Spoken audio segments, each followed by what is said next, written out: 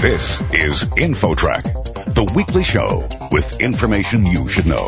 Here's what's happening on this week's show. Real creativity and innovative thinking may seem like rare qualities, but an education expert says these skills can be taught to children by their parents. We'll have the story. Fewer and fewer students are coming in having built something, having used drill presses. And if you look at that, that makes sense because we've gotten rid of a lot of the traditional tech classes or the shop classes or even the home ec classes. Then, can an ancient technique actually reboot the immune system and make chemotherapy more effective?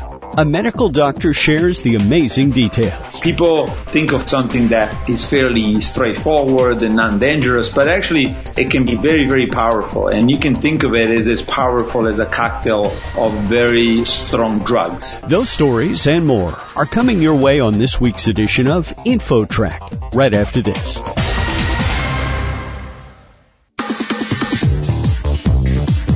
InfoTrack, the weekly show with information you should know. Here's your host, Chris Whitting. The future of American innovation depends on the kids of today. But are schools no longer teaching basic skills of creativity? InfoTrack's Roy Mackey talks with an education expert who says parents can help teach their kids to be innovative thinkers. Roy? Thanks, Chris. Anne-Marie Thomas is an associate professor in the School of Engineering at the University of St. Thomas, and she's written a book called Making Makers, Kids, Tools, and the Future of Innovation. Let's start with the name of your book. What do you mean by making makers? We're in the midst of a growing movement, the maker movement, worldwide, of people celebrating makers of things, be them hobbyists or those people that create things, for a living. And as we see this growing, we see things such as maker spaces and maker fairs popping up around the country.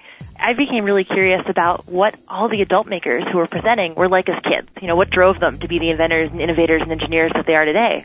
And I understand that you came into this because you found that many of your engineering students in college were woefully unable to make things with their hands, right? Yeah, I was hearing that from lots of engineering professors. I'm pretty lucky. I'm in a very hands-on school, and many of our students come in with experience, or they come here because they want to build things.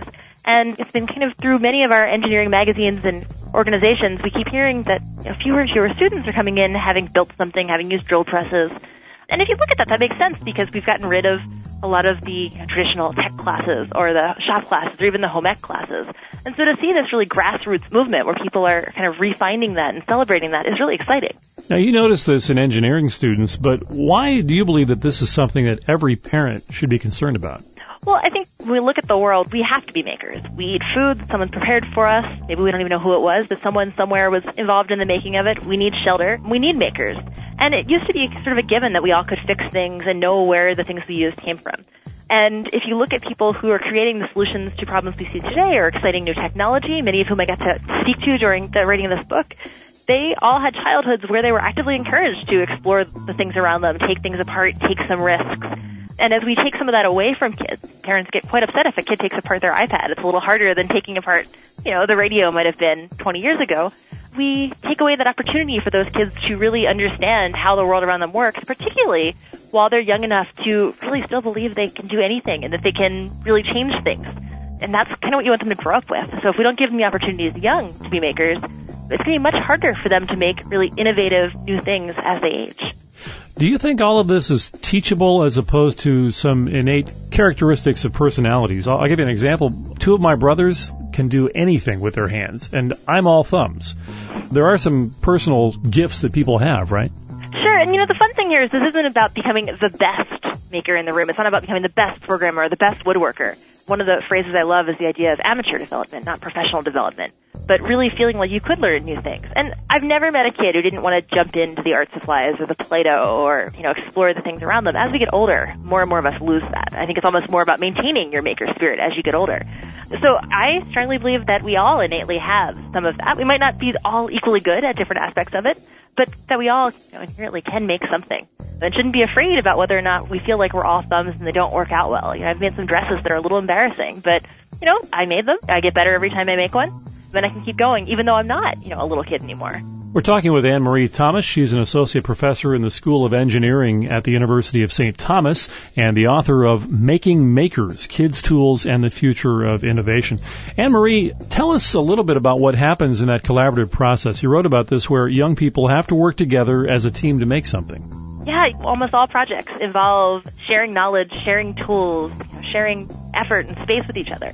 And I was really struck, actually, when my oldest daughter hit kindergarten, that a few weeks into kindergarten, she was taught to keep her eyes on her own work. She had her first standardized test in October of her kindergarten year, and she had a privacy folder put up. And after, mom and dad telling her for years to share and help each other, that was the first time she was struck with oh no, this is my work and I shouldn't look over there. And we do teach kids that at some point. But if you look at, most endeavors where things are designed or problems are solved or organizations, we have to share. We don't expect anyone to be the expert in everything. We have to learn how to get that information from each other. And we see a lot of that in the maker movement, where people are going to these fairs and showing the things that they've built or the things that don't work and helping each other. There are so many online sharing sites now where people who have similar interests, be it on Arduino microcontrollers or sewing or steampunk costumes, are sharing information really freely in a way that maybe is almost unprecedented thanks to the internet, where you can find hundreds of people or thousands of people who are willing to help you on problems or even, give you the plans to the things they're selling. This whole idea of open source hardware where you could buy, some electronics kits, but the companies now are even giving you the plans so you can make your own, which turns our traditional way of making and selling and patenting and hiding the plans a little bit on its ear. And I think it goes to this idea of generosity and collaboration. There has never been a time in history when so many resources were at someone's fingertips to learn anything they wanted to learn, and particularly this sort of hands-on stuff, video, things online and so forth, that can help someone. Exactly. We have a project in our lab where we make conductive and insulating Play-Doh so you can sculpt circuits. And I can get an email from a mom in Latvia. I've gotten that email, with a picture of the circuit that's not working, and I can fix it from my office in Minnesota, send her the plans, and, have her send me the picture of the blinking light later. That is unprecedented. But it's pretty powerful. It means that if you have the knowledge, you can share it. Is there a role that middle schools and high schools need to be playing in this process? Maybe something they should be doing differently? Yeah, for me, the best part about making is that it's about exploring, and it's about being curious and trying new things, and they don't always work the first time you do them.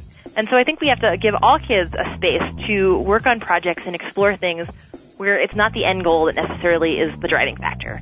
If you're going to get a grade on it or we're going to race these and it's a competition, that's different than letting kids take the knowledge they have and really explore things in a free-form way.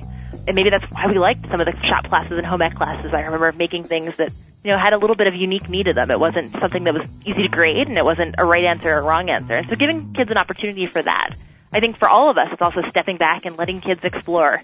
We don't know what skills they need. We don't know which things they'll find interesting. So the more things we expose them to and then let them take on the responsibility to learn, really the more empowered we're making them.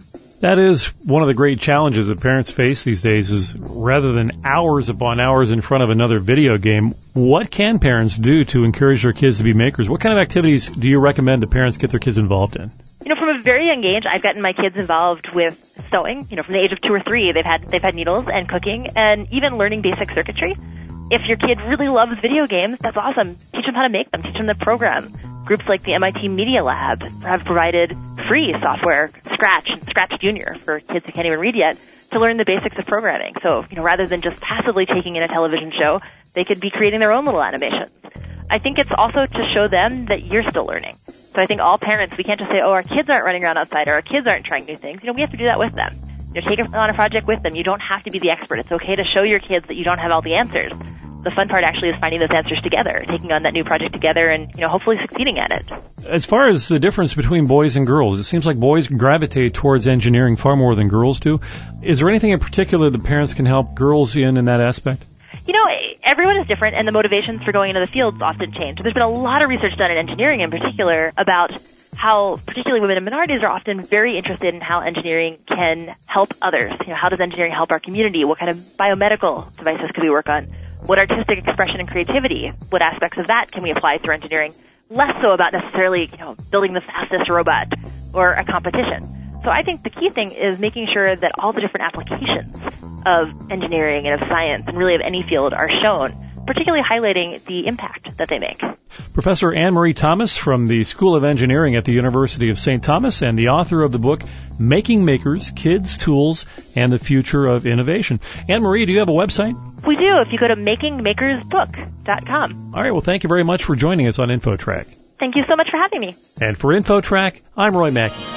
Next, can an ancient technique boost the immune system and make chemotherapy more effective? A medical doctor shares some startling research. Coming up. Don't go away. InfoTrack will be back right after this.